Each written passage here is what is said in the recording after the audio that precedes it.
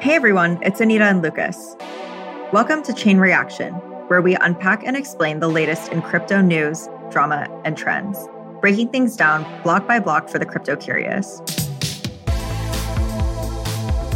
So today, during the second half of our episode, we'll be chatting with Sriram Krishnan, a general partner at Andreessen Horowitz Crypto. But before we get into that, we've got some news that happened this week from some of the big crypto companies. Things aren't looking too great out there, are they? They are not. So Coinbase, obviously a huge name in the crypto space, made some really big news this week by saying that, first of all, they were going to extend their hiring freeze, which they had announced, I think it was last month. But what really made waves was that they also announced this past week that they were going to be rescinding offers from candidates who they had already given job offers to and who had already accepted. And so Coinbase basically put out this note and they were like, we're going to rescind these offers via email. And there's still actually a lot of uncertainty from those people who had already accepted their offers. And they're sort of waiting for the shoe to drop. Like, am I going to get an email? Am I going to get a call? Like, is my job safe? Is it not safe? And our colleague Amanda has been really chasing down this story, and she has sort of talked about hearing a bunch of different things from different people and just general overall confusion of a lot of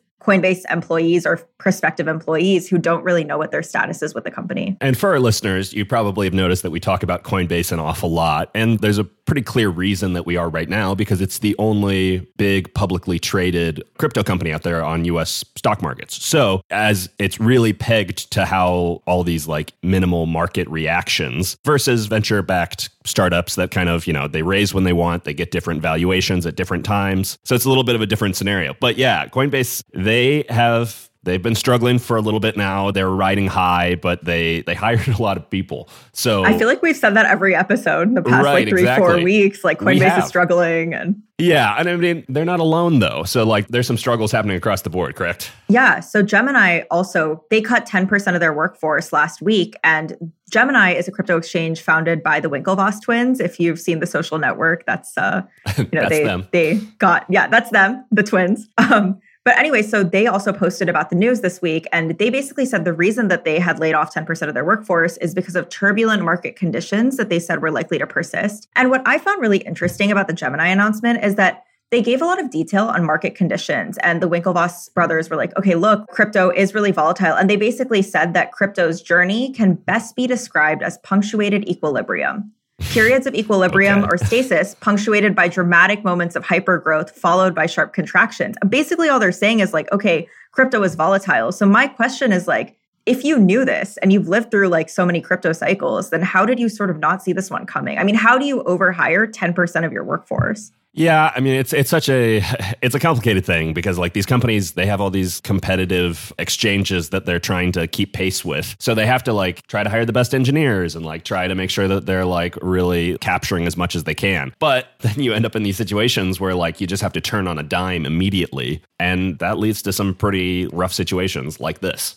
Yeah. And what's interesting is, just a couple of months ago, before all this talk of a crypto downturn started, I mean, being a crypto engineer or an engineer with any familiarity in blockchain was so in demand. I mean, it was such a competitive hiring market where all of these different startups were really fighting for their engineers. They were paying really premium salaries. And now to all of a sudden see that be reversed and see layoffs and job offers being rescinded is just a huge change. Yeah, and the thing is, this is obviously negatively affecting a lot of tech companies. The public market sell-off of Coinbase has been pretty severe, but that's happening to companies like Roblox. It's happening to companies, Meta has like had a pretty rough go. They've apparently rescinded some job offers just because of market uncertainty, and they're on like a hiring freeze as well. So it's like, this is broader tech a little bit, but like, yeah, the Coinbases and the Geminis of the world are definitely kind of at the forefront of this for crypto. I have to mention, because I tweeted this earlier this week, Gemini, 10% layoffs. They also are being sued by the government for something they did a few years ago, which was announced this week. But I was looking through Twitter this week and I noticed the, Winklevoss twins were following a bunch of like drummers and guitarists. So I kind of looked into it. And apparently the Winklevoss twins are currently on tour and they've launched a cover band that is performing hits from Blink-182, The Killers, and Rage Against the Machine. I have so many questions and I still have like a mental image of Armie Hammer and The Social Network whenever I think of them. So that is just a very weird mental picture. Yeah, well, the Winklevoss twins doing a little bit better than Armie Hammer right now, but that's a topic for another time. But yes. the Winklevoss twins in leather pants is something I didn't expect to see on my Twitter timeline. But yeah, that's So that's what they're up to after laying off. They're having fun while their company has less fun. Definitely one way to put it. And they're definitely not, alone in struggling. I mean, if you look at some of the other major crypto companies, we've seen things past just layoffs. So BlockFi, they're apparently set to close a down round at a lower valuation than what they had previously raised. And this was just reported this week that they are set to close in this round that would value the company at $1 billion. Their last formal round valued them at $3 billion. And allegedly, there were reports sort of floating around in July that they were in the middle of raising a round that would have taken their valuation to $5 billion. Obviously, that fell through. And clearly, VCs are saying their business is worth $1 billion. That's a huge, huge haircut in valuation for the company. Yeah, the Block reported this and it signals all these VCs are looking at Coinbase and seeing it in the midst of bloodbath. And they're looking at hey, what are the exit opportunities for some of these unicorn blockchain startups? Hey, they're not looking real great right now. So I'm sure some pretty sizable haircuts and valuations are pretty inevitable at this point. Right. And it's been tough for startups. But on the flip side, I do want to highlight that, not every single crypto company is actually struggling or firing people. And it seems to me that the traditional finance players are the ones sort of ending up on top because they are so well resourced. Fidelity's digital asset arm actually said earlier last week that it was going to double headcount this year to meet growing demand for crypto trading. So clearly very different narratives on what's going on in the market from a big firm like Fidelity versus, startups, and they're large startups, but they're ultimately still, Coinbase only just recently went public. Right. And it's going to be interesting to see folks like Coinbase versus things like Robinhood, where if crypto buying volume drops off significantly, Coinbase doesn't have anything versus, Robinhood will still be in a situation where they have all these public market trading, which probably won't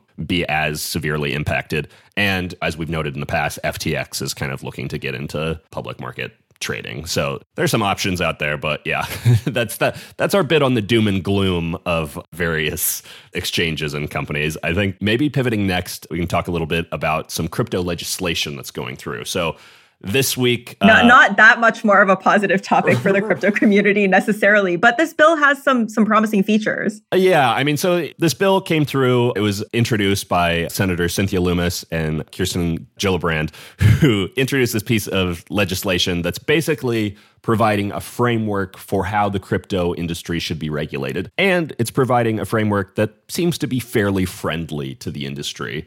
Talks about stuff like how should DAOs be regulated, how should stablecoins be issued, how should tokens be treated by the SEC and the CFTC. So there's a lot going on here, but I think both these senators, one's a Democrat, one's a Republican, I think people seem to be hyping this up as something that, could turn into something down the road. Maybe it gets split up. Maybe it gets kind of spit out in a different direction. But basically, the crypto industry seems fairly happy with the bones here. And I think that as happy as they can be with regulation. Yeah. Right. Exactly. So yeah, it looks interesting.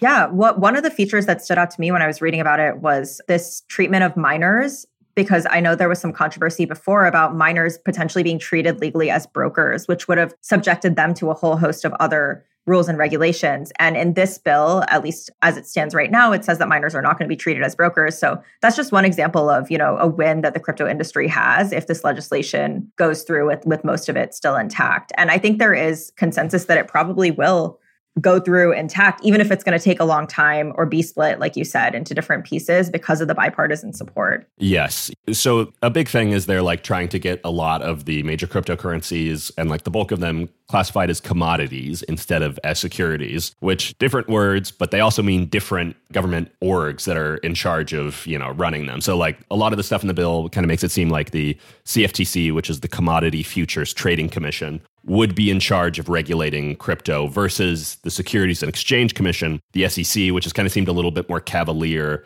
in some capacity, and basically everyone in crypto hates. Right. And taking a step back as to why this really matters, I think there's been a lot of confusion from everyone in the crypto industry, all companies that are trying to operate in the US about who even regulates us? Who's even responsible for this and what are the rules? And so this legislation is a huge step forward in that way, and that it's the most comprehensive bill that's been drafted on crypto. It seems to give a lot of clarity, and it resolves this sort of longstanding beef between the CFTC and the SEC over which one actually has jurisdiction over crypto. I mean, I've been following this for a while, and I remember some Twitter beef going down between the former CFTC commissioner and like the SEC Twitter account talking about who's actually in charge and who makes the rules. So it's only fitting that it should happen on crypto Twitter. I'm glad that they got a little clarity on that. Yeah, I mean, it's going to be interesting to see how this shakes out. Like, ultimately, that's where it all goes down. Yeah, the crypto industry says that they want all this like regulatory clarity, which I'm sure they just don't want to do something that probably seems kind of like maybe illegal, and they don't want to get in trouble for it down the road. I also think that there's like some element of this where there just aren't really that many consumer protections in place for crypto right now, and there just needs to be something. I think that like putting so much of this as commodities is going to be controversial amongst kind of more hawkish people who want to see a lot of these things that look and act like securities treated legally as securities. But the government has proven to be not that great at regulating tech across the board in general. So maybe acting kind of initially with a little bit of a lighter touch and kind of dialing in later is going to be the right path forward here. And I guess to bring that all back home, it goes to show how long the government in the US really sat waiting to do something and hasn't taken any action, because even Senator Cynthia Lummis, who is the Republican co-sponsor of the bill, she's known to be pretty friendly to crypto. I mean, she's even gone and said that she owns crypto. Like generally, she's seen as a friend of the industry. So for that kind of senator to be introducing regulatory legislation just shows how much there's a need for this and how long we've waited and pushed it off. Yeah. And I mean, generally, no one in the government wants to be the one responsible for stopping the party like of cash moving. So like generally, it's going to be in a bear cycle that some of this regulation gets put forward. That's just kind of how it happens. And I think that right now, people don't really see an imminent bounce back for crypto. So they're like, okay, this is the time to put our heads down, get some regulation out there, get some consumer protections in place. Yeah, while people are already kind of upset about crypto. Yeah, basically. Like, we're not going to be responsible for stopping any forward economic momentum here. This is the right time to do it, is pretty much what they're saying, I'm assuming. Yeah, so we'll have to wait and watch how that's received and what actually happens to this bill. But overall, it seems like a small win in the middle of a tough time for the crypto industry. Mm-hmm, definitely.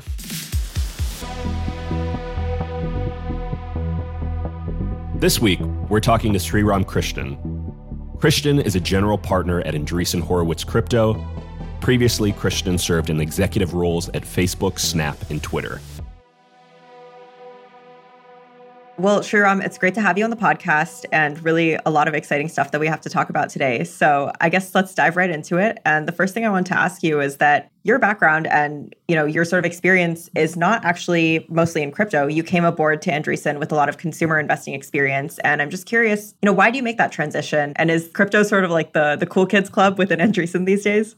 First of all, thank you so much for having me on the show. I think the cliched line is long time listener, first time. So I guess, Zoom caller. Well, we appreciate it. Thank you. And I love what you folks do. I was really excited to be here. It's a good question. So I joined a16z a year and a half ago. And like you said, the idea was that I'd invest in all things consumer. But something interesting happened. My very first week at the firm and my very first actually investment at the firm was actually a crypto company, Bitsky, which is essentially a platform, which is a custodial wallet and is an NFT minting platform. Amazing founder. So even though I actually joined the consumer team, my very first investment sort of, almost accidentally, serendipitously happened to be in crypto. And this is really interesting because, I was very interested in crypto. Like, I'm a nerd, and I used to run my own miner, and I used to build virtual machines in college, which I don't think I ever really talked about. So when I looked at the 8th white paper, I was like, great, this is another virtual machine. It's Turing complete. I was kind of like nerding out, but I was never really full time into it because I feel like my background was all about consumer products, right? It was all about consumer psychology and how to get people to use things which have pixels. That was what I spent most of my time on professionally. And so I was like, wait, this is so much of it so deeply technical, which is great and amazing, but this is not like what I wasn't sure how to bring my own skill set to it. So it's kind of really interesting, kind of like a fellow nerd, but I wasn't sure what I wanted to jump in. But I think what ended up happening with NFTs, with DAOs, and if you look at everything from like ENS and everything where you now sign in with the wallet, is now crypto started moving up from the infra layer to the app layer, right? And I think it did a few things, right? The first one is it really unlocked a lot of new kind of talent to now move into the world of crypto. So you had a lot of designers, a lot of like, product builders who are not like, who want to build consumer interfaces and, play around with pixels and Figma. It brought on a lot of very interesting community managers, right? Think about like all the people who are kind of part of Constitution DAO or like, who spearhead a lot of DAOs. So he just brought a very different set of people. And I looked around and I was like, hey, a lot of the people I used to work with and I really respect as kind of like peers who are deep into consumer product are now either building full-time in crypto or, are spending the nights and weekends in crypto. So between all of this, at the beginning of this year, Chris talked to me and I was like, this is time to go full on in. So that's kind of like it's kind of an organic thing, which has a bunch of factors, but all contributed. Yeah, and I actually want to talk a little bit more about a16z in general and the team there. And it seems like there's a lot of enthusiasm there around crypto. I mean, you guys just announced this huge $4.5 billion crypto fund. So you mentioned you're a listener of Chain Reaction. I'm also a listener of Good Times. And I know that you've mentioned a lot on the show when you have Mark Andreessen on. And there's just a lot of enthusiasm for the space. So I'm just curious, like, why do you think it is that a16z has really focused and latched on to this vision of Web3 more so than a lot of other VC firms did, and also pretty early? It's a good question. First of all, I would say I can take absolutely no credit for it at all. I'm somewhat new here and all of this happened many, many years ago. I think there's a few things. I think a lot of it honestly comes down to Chris Dixon. Chris was responsible for the very first investment into Coinbase many, many years ago. I don't remember the exact year. I'm going to say somewhere around 2014, 2015. At the time, there was no crypto fund. And, it was really like this. I think there was one fund, and it was the investment in Coinbase. And I think, Chris, and then he's talked about this quite a while, kind of really sort of spearheaded the thinking into crypto. And I can't emphasize this enough, right? This was not a well understood consensus driven mechanism around this time, right? Like imagine you spending years and years, especially during like the crypto winters, say of 2017, 2018, when the prices are down, and Chris and people like Ali and then Ariana and some of the others are like out there working on crypto. And you're going to like every single say party or networking event and be like, hey, is crypto still a thing? But so I think there's like, a lot of it kind of like, so much credit goes to them for being so early to the space and kind of really sticking it out. And I think a lot of kind of the credibility for the firm, the crypto world, comes to the fact that, they've just been around forever, right? Chris has been around since 2013. He's known everybody. He's seen like all the cycles in crypto. And I think that's like a big part of it. And I think for the firm also, right? Like I think the firm, one of the things I tell people when they ask about the firm or Mark or Chris is like, what you see on the outside is really what you get. And the firm is really about the future. And I think it kind of steals Mark's line, with Web3, have a chance to go actually build a better internet, the next internet. And, and at our firm, we're always about like what is possible and being going towards the future, and crypto makes a lot of sense. I want to switch gears a little bit there. I know you brought up some interesting points there. People may know you're a pretty prolific tweeter. And, is that a good thing? That seems like I think in crypto it's a good thing. I guess it depends who you ask, maybe. I don't know, but it's a good thing with me. I feel like a butt coming on. Well, there's actually not a but. So it's, as you know, Twitter is like, it's a Web 2 company, but it's a fairly essential part of the crypto web stack. Also, as you know, Elon Musk supposedly is buying Twitter now. A16z, really? A16 is involved in supporting that bid. I kind of assume you're not intimately involved with that deal. But, given you were previously an exec there, I'm sure you have thoughts. Maybe you're too smart to share all of those thoughts with reporters. I'm kind of curious, is this whole thing good for Web3? That's, maybe a little bit different angle on the question. Good question. So first, I just want to, put on a disclaimer that, I really can't talk about, the firm's involvement, and I really wasn't, really involved with that. Mm-hmm. But so first off, right, I spent several good years at Twitter. I'm a big fan of the product and the company, but just personally, it's given me a lot. I met a lot of amazing people. I think, Lucas, we might have met over Twitter at one point in time. Mm-hmm. But I think what's actually been really interesting for me also is not just Twitter, but I think the general push to Web3 social. I think that's super interesting. So people ask me, what is the thing that you're spending a lot of time on, that you're really interested in? And I think the intersection of social media and Web3 is really fascinating. So if you kind of look at the past, say, 7-8 years of social media, there's been a historical construct between social media and the people who use it. And I think the construct was something like this, which is you give us content and we give you audience and reach, right? That's kind of the deal, right? And whether it's like Twitter, Instagram, TikTok, that's kind of like the core deal, right? And that's a great deal. I was part of a lot of the companies that built it, and I think that was fantastic. But over the last, I think, few years, and even pre-crypto, you start starting a small evolution, which is creators and people kind of like really adding value start asking for more, whether it be monetization, whether it be governance. And you saw this happen in multiple ways, right? You saw it happening with like companies like Cameo, maybe even like OneDefense, kind of use like a slightly more provocative example. But you basically saw the relationship between like what people who are contributing to these platforms and what these platforms are offering, that relationship slowly shift. When was the last time, you got invited into, and by the way, I don't really mean to pick on Twitter. This is, we could use any company as an example. When was the last time you got invited into, the offices in a meeting to be like, hey, we're going to make a decision. We would love to know what you folks think, right? Probably never at all. And again, this is really not Twitter, just the way the world works. And I think with Web3, some people would say that YouTube operates a little differently, though. Potentially, right? And I think everyone has different flavors and they have different versions of this, right? But I think with Web3, I think you have two fundamental shifts, right? The first one is, the people who contribute value to the platform now have a share of the economics happening in the platform itself, right? Like, so for example, if you have millions of followers on any one of these platforms, you don't exactly present on the cap table. In some of Web3 social media, you actually could have, sort of the spiritual equivalent of a presence on the cap table. That's one. But second is you now have a say in the governance of said platform too, which is really, really interesting. So I think it opens up a whole new toolbox and a new power dynamic between creators and the social media platforms. It's very interesting. So that's one sort of like technical economic lens, which I think is fascinating.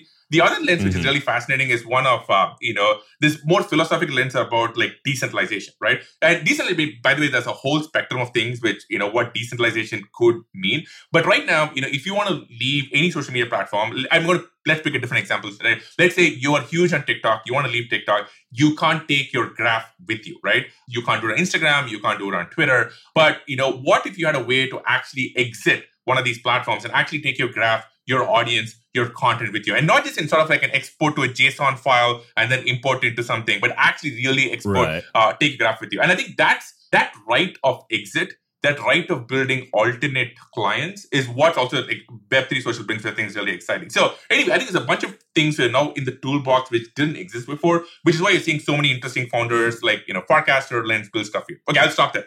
No. Well, I want to stay a little bit on that point, but I want to grab. I copied down this quote from Box CEO Aaron Levy, who, as you know, loves to poke fun at Web3 occasionally. What? But I haven't heard of that. Yeah, exactly. Oh, I thought this was a little funny since we're on a podcast. But he said he tweeted recently, every time I listen to a podcast on Web3, I get confused because it sounds like the speakers haven't bought something with a credit card online before. When platforms like Stripe are so streamlined, I guess, how do you convince consumers that they have a problem when they don't feel like they have a problem necessarily? I guess like they ask, what's my problem? And you give them a philosophical answer. And they're like, well, that's not really my functional problem, maybe, with Web3. I feel old these days. Right. And so I kind of been like a few eras of computation. So when I grew up, when I was a teenager, I was very deep in the Microsoft ecosystem. Right. I used to go around, my now wife and I, Aarti and I would go around, we'd evangelize Microsoft, and we'd always meet these like, open source evangelists. And, the argument around open source was like, the people like, what problem does open source solve? Because you have these professional software developers, who are doing great work. Why do you need, the code was like, a bunch of dudes in their pajamas sitting at home, writing Linux, how would you ever trust them, right? I think for a lot of these, when these technology cycles are early, it's sometimes unclear what they can lead to. Nobody in 2005 could predict, say, Uber and Facebook and Instagram and TikTok, right? But it was clear that this was a break from the old. It was a whole new tool set. And if you go back and look at some of the original op-ed pieces from, like, say, Tim O'Reilly in 2005, the prediction they have seem kind of ridiculous, right? Some of the things never really came to fruit, some things played out differently, but it was clear that something new is happening there. And I think after, say, the Web 2.0 era, that was the era when, like, Flickr came out, there was, like, Google Maps getting mashed up into Flickr, there was Yahoo Pipes, right? Like the original version, that was when TechCrunch first came out, right? I remember like when Mike Arrington used to write those blog posts. And, I remember YouTube was, the first post on YouTube was called the video version of Flickr, which is, well, trust me, one of them did better than the other later on. But it was clear that there's something new happening there. And so for the first time, I think after 15 years, I feel the same kind of energy, right? And the way I measure it is, are there smart people who are working on this of their own volition for fun, right? And so when people ask me, a lot of people ask me this, and even before I joined this job, they'd be like, hey, what do you think of the price of, say, Bitcoin or ETH or, whatever? To be honest, I don't really look at that at all. What I look at is like developer momentum, right? Are people building cool things? Are the smart people I know thinking about it, working on it, spending weekends working on it? Because I think that is much better predictive function than anything else. Right, So anyway, kind of a bit of a roundabout answer, but I think for the first time after, say, the original open source era, but I was really grew up in the Web 2.0 era, right? Like Ajax, REST, the programmable web, long tail, all that fun stuff. I feel that same energy and excitement again. I actually want to ask you about that energy, because when you're talking about developer interest and people sort of getting enthusiastic to build in the space, it sort of reminds me of maybe, a couple of years ago, there was this big sort of push of subsidization from VCs for all these different consumer services. Like you take Uber, for example, right? And just sort of looking back, it seemed in some ways that was sort of a way for investors to sort of push, nudge, maybe almost brute force consumer behavior in some ways. And at least when I look at the Web3 landscape, it seems like that could be happening in terms of developers in the space. And, obviously the space has, I guess, a couple million monthly active users and several dozen unicorn startups. And it almost feels that there's a lot of subsidization to sort of get to that developer interest and to encourage developers to build. Do you think that's sustainable in Web3? I kind of feel like I want to reject the premise of it a little bit. Because if you look at the history of crypto, the whole Bitcoin evolution happened way before any VC firm got involved. And to my knowledge, and I could be wrong, but I'm pretty sure I'm right, like I don't think any VC firms are involved in the development of ETH either. It was not like when Vitalik got the paper or original airdrop, he raised like a Series A. Different than like a Solana or something like that. Yeah. And so there's this whole evolution and kind of this organic momentum, which built up. I was watching Chris Dixon and Mark on the Bankless podcast like a couple of days ago. And, Chris was like, I wish the meme about like us owning everything was true, but it's not true because a lot of these things happened like way before any VC firm like really showed up. But I think the job of any great VC firm or any good VC firm is to go where the heat and the energy is, right? If you're seeing a lot of smart people build things, if you're seeing an inflection in the technology cycle, you want to be involved in that. And some of it will work out, some of it won't. I just think that's organic. But I think so much of the activity here is happening even without any firms involved. Like, for example, even if you could say VC capital is helping fund projects, at the end of the day, you need actual people using it, right? If you went to like, say, NFT event, or if you went to saw like the communities being built around it, like that is also organic, right? That is just like pure, community usage, that is just like pure community momentum, and all just kind of happening organically, and nobody can really sort of like artificially engineer that. Yeah, that's fair enough. It is like the interesting thing about Web3 is I think there's like such a diverse idea of what a consumer is. Is a consumer someone who can buy a $200,000 Bored Ape? Is a consumer someone who like is, downloading a shoe NFT and doing move to earn or something like that? I guess like as the barrier to becoming a consumer gets so much lower, I guess it kind of depends on like what is the opportunity for the startups approaching the consumer audience. And do you have to like fundamentally have to subsidize consumer startups for a while when there are couple million potential pool of users for them to access right now? I think in some ways this is probably the most exciting opportunity for crypto. Like for example, I'll be honest, when I joined the team, one of the things I had to think about was what are my skill sets, and I think you find a lot of my background is not building, super technical infrastructure. I mean, I can write code, but nobody should trust me to write code. But it was really about building large-scale consumer products and applications. And in some ways, like this is like I'm going to be doing this for the rest of my career, for the next 10 plus whatever years, or 20 years or whatever I'm doing this. And one of the things I really convinced myself about was that we are in the early stages of consumer adoption of crypto, right? One of the most interesting things is how do you get this mass market adoption of basically people interacting with, pixels powered by Web3, and, we kind of have some ideas of what that might look like. I think Web3 and gaming is obviously really exciting. Anything where you can sign in with a wallet is really exciting. I think the world of NFTs has brought in whole new audience and whole new set of creators and artists and a lot of people, which is like really exciting. I think Web3 and social and some of these apps are going to really be exciting as well. But I think what I'm really excited by is what's going to be that Web3 app, which is going to get to like 50, 100 million users, all the kind of numbers that we used to take for granted when you kind of like look at like the Web2 world. And I think that's going to happen. And that's really, I think, my sort of like my personal bet when I moved here. Well, you talked about some of the stuff you are super excited about. I guess one of the things I'm assuming you're not super excited about is kind of crypto regulation, which has been this hot conversation. Will they or won't they? But, in the past week, we've seen regulators, they've arrested a startup executive, they've sued a exchange. There's been all this conversation about stablecoin regulation from Terra. I think during bull markets, no politician wants to be responsible for stopping economic activity. But when it's already a bear market and stuff has cooled a little bit, maybe they get a little bit more active. So are you generally feeling like regulators might be sharpening their pitchforks right now and coming after the industry? Like, how do you feel? Good question. To be honest, I'm not the best person to handle this. I'm not super I know that plugged in. response. I bet you have thoughts. I'm not super plugged in, right? I spend my time just thinking about like product and, founders, right? And so I'm not probably the best person to handle Well, that. but you were at these social media companies who obviously always had regulation looming over them and had to think about how to act in case it happened. But then nothing wide-reaching really ever came about. And it kind of feels like there's potentially a little bit in crypto where people are they're like, well, can I do this? We're not really getting any like guidance from the government in terms of whether this is kosher or not. But now it's kind of a different regulatory landscape potentially. I think one of the things I think we've been trying to do, and I want to get a plug in here. We have somebody amazing at the firm, Miles Jennings. If you haven't followed him on Twitter, you should go follow him. He's our kind of our head counsel, but it doesn't kind of understates what he does. He kind of like our chief thinker on all things decentralization. And one of the things I think he's been trying to do, and others in the firm are trying to do, is kind of like really try and educate people on what a lot of this means, and what's possible. So, for example, one thing I recommend is he wrote this amazing paper on what it means to be decentralized and what decentralization actually means, and kind of like the various kinds of decentralization. So, I think one sort of area of focus for Miles and some of the folks is kind of what I think of as education, which is like kind of opining on some of these policies and trying to really kind of like bring our perspective. But again, right, like I spend my time like nerding out, so I'm not probably the best person to handle this. Fair enough. Yeah. So I guess on a similar topic, on a similar note, there is a lot of criticism of crypto and of Web3. And I think with the bear market, that's only intensified, right? And there was a letter that came out a little bit ago talking about some of the dangers of cryptocurrencies that got a bunch of attention.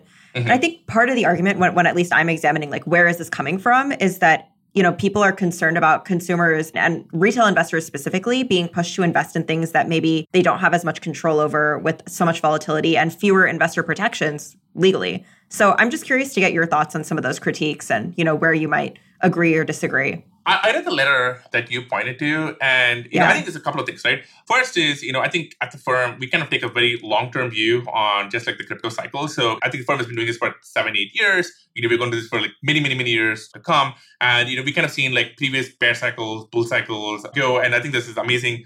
We put out this report like a few weeks ago called the State of Crypto 2022. And I think it's an interesting graph of like, how price cycles kind of overlap, but not exactly with kind of product innovation cycles. And you kind of get like a bunch of people come in and they build new things. So in some ways, I think there's kind of a question here, which a lot of people wind up asking. It's like, hey, what do you think of like the decent market prices? And I think we just take a long-term view, right? Like if you think about it in a long-term horizon, like 5+ years, right? You see multiple of these cycles and you really focus on like, what is the application you're building? What value does it bring to the consumers? I think that's kind of like the real focus. When I read the letter, I think there's a few kind of critiques. Well, I think there's a few things in the letter, right? The first one is, first of all, I kind of found it bizarre that there's a bunch of people who want to kind of like, I think there's a lot of part of the letter which was like not about, say, price, but also about crypto as a technology itself. And my general response to that is, it's kind of like weird to kind of like have people be like, hey, this piece of technology, we just don't agree with it, right? My kind of belief is like, let the market decide, right? Like, it is not like 20 years ago, somebody was like, hey, Emacs versus VI or REST versus SOAP, right? If you want to, write a letter, angry letter, and, get people to weigh in. So that's kind of like one big part of it. I'm like, hey, at the end of the day, if consumers don't adopt like the products that people are building, this thing won't work out. But obviously there are a bunch of people who believe it will, and we'll kind of let the market decide. That's one. The second part of it is, I think there's kind of like some misunderstandings about like what Web3 brings to the table. So if you look at like that letter, but also like, I remember like a post from like Moxie, who is one of the people behind Signal a few months ago. I think one of the things people misunderstand about Web3 is it is the right to exit. It's a right to have alternatives. So kind of bringing back the Twitter example, it's not that one of the things you can't do with Twitter today is you can't use an alternative client. Like right now, if you want to use any client with your email, you probably can. But with Twitter, you absolutely can't, right? If Twitter shuts down or Facebook shuts down or TikTok shuts down, you're just done. There's no alternative client that you can use. One thing I think Web3 gives you is the right to have alternates and right to exit, which I think is really powerful. So I saw the letter. I was kind of like disappointed. I thought it had some misunderstandings of what crypto was. Well, I'm interested in that because I also feel like there's this little like fascinating thing where it's like, people talk about why consumers are interested in some of these upstart platforms, and they're like, oh, well, what are the individual facets of what Web3 offers them in terms of like the structure of their governance and stuff. But ultimately, I'd say 95% of consumers are getting into these platforms because they're going to get airdropped a token that they feel like is going to give them some sort of financial payday. And I know that that's a cynical way to look at it, but I also know that that's true. And so I read their things less so as a critique of Web3, more so as a critique of the actual use case that a lot of people are kind of onboarding with, which is they're like, I'm getting in because I want this token or I want this NFT, and it's going to go up a certain percentage, and then I'm going to be rich and happy. Like, I don't know if that's something that you fundamentally disagree with, but like that's a little bit. I think that sort of look. There's definitely a lot of that, right? But I think it's sort of that isn't the captures the motivation why a lot of people get involved. There is I know that's not why developers are excited about it. It's not just developers, but I think it also doesn't capture why the community got excited, right? Like, for example, look at Constitution DAO. Right? Like, why did a bunch of people all of a sudden, like one late evening, say like, hey, we're going to rally and go buy a physical copy of the Constitution, right? I truly try don't and make a moment in time. I'm pretty sure it wasn't, any expectation of making any money out of it, but they did, right? Well, they almost did. They almost got there. Damn you, Ken Griffin. Well, I'm going to just let this slide by. But, so if you go attend like, any sort of like NFT event with like a popular NFT project, right? There is something magical and deep there that the community brings, which is not just about the financial aspect, which is not just about like people hoping to like, make money. So I think the folks just focus on the financials of Web3 are missing the energy that is happening within these communities. So I think I love the Constitution DAO example because there was no expectation of profit there. There was nobody being like, hey, we're going to make a bunch of money from this. But it was a moment in the zeitgeist which captured people's imagination. So I think it's a lot of these magical moments which wind up getting created, which has nothing to do with money. Yeah, I do. We've talked for a bit, so I don't want to go in too long. But I do. One thing I definitely want to hit, as we're kind of on the critics' point, I think a big complaint that I hear amongst even venture capitalists who might not be interested in crypto specifically is that some of the big crypto VCs, they get all these tokens from these deals and eventually maybe they dump them onto retail, maybe not all of them. But ultimately, like if there's something to win for a startup, like the institutional investors will always win and maybe retail sometimes wins. But like there's kind of an inherent power imbalance there. Like how do you kind of feel about that? Well, I can't speak for other firms, but I think for us, I think we try and be really good members of the crypto community overall. I think in all sorts of things from, everything from the way our firm is constructed, like, we just, for example, announced like this research organization, which is, really trying to kind of push the state of the art forward for all things crypto, the way we participate in governance. One of my favorite blog posts on all things crypto is this blog post from Vitalik called The Scarcest Resource is Legitimacy. If you folks haven't seen it, you should totally go read it. And crypto is amazing because I think if you build up reputation and credibility, it kind of compounds over time. And I think it's like the obvious real value. So I think for us, we take like, being good stewards, members of the crypto community very, very, very seriously. And that means I think you have to act in a particular way, and one of the other things I love about crypto is like everything you do is so transparent. Everything you do is like so visible. It's really hard to kind of like hide, your actions. So it is being a good member. Of hard. I mean, I don't know what Andreessen's wallets are that hold tokens and projects that they got from like, token safes or something in seed stage startups. So I guess there's this like a little bit of a challenge with the transparency side because like institutional investors who have equity investments in startups that also have tokens, they know their roadmaps, they know who they're going to hire, when they're going to make an announcement. And those things would typically kind of juice up the token price amongst retail. But I guess like if I'm a company that's like announcing I have a big MMO, if I announce that publicly, like the token price associated with it probably is going to go up if assuming. So when you have that situation, I guess is there kind of a weird issue with VCs handling equity and tokens in some capacity? Like, is it as transparent as it should be? Well, actually, I want to answer the first part of it, right? I think one of the ways we think about it is like we want to be long-term partners for these companies. And, we want to be like working with them like, for 5, 7, whatever years and be like really long. And so that I think that kind of represents our approach to how we think about equity, tokens, all of that. But again, this is speaking for us. I can't like speak for everyone else. And I think that's probably a good lens to think about just crypto overall, which is, if you're going to get involved in something, do you really believe in, the team? Do you really believe in this roadmap for like the real long term? So a lot of these questions, I think when people ask me this, right, I'm like, I don't really think of it that way. I'm trying to think about like, okay, is this a team that I want to work with? My job is we work with teams at the very earliest of stages, right? When it's a bunch of people and, often we have very little, they might just have like a slide deck or some piece of code. And then you want to partner with them for many, many years. So it's like a very long-term time horizon. So some of these questions kind of like, it's not exactly how we think about it, right? We think about it, hey, if you want to partner with this for the next 5 years, is this a right team? Is this a right kind of project in this space? Do we believe in this long term? So probably think that's a good approach to think about like most things too. Right. Yeah. I mean, I guess like if Elon wants to sell some Tesla shares, he's going to have to make a disclosure about that. And I'm going to find that out as, maybe I hold shares or something in Tesla. And then I'm going to be like, why is he doing that? But do you think that I should I be able to see like what institutional investors hold tokens in like a startup and if they're selling, like, because that's something that no disclosures on that. Feels material to me. Yeah. I don't know. It's a good question. I don't know. I think in general, like, the world of crypto pushes for more transparency, which is good. Like, I don't know if they're talking about like crypto, the world pre-crypto, right? But I think world of crypto pushes for transparency. You get like on-chain governance. You get like every proposal being voted on. I remember last year, I forget which project this was, but I saw like a bunch of, VC firms actually had to go jump into the forum and talk about like the value they bring to the table. So in general, I think the world of crypto pushes towards like more openness and transparency, which in general seems like a good thing. What the right sort of like position on that should be, what the time frame to that, I don't have like a really strong opinion on. But in general, I think like, more openness is probably a good thing. And crypto generally pushes towards more openness. Right. Well, I have a million more questions that I'd love to ask you, but I know you've gone a little over time. But I just wanted to say thanks for hopping on and talking through the wild world of Web3 with us. Yeah, it was great having you as a guest. Thanks so much for having this. It was fun. I love your podcast and, looking forward to a lot more. Awesome. Awesome. Thanks. All right. Thank you.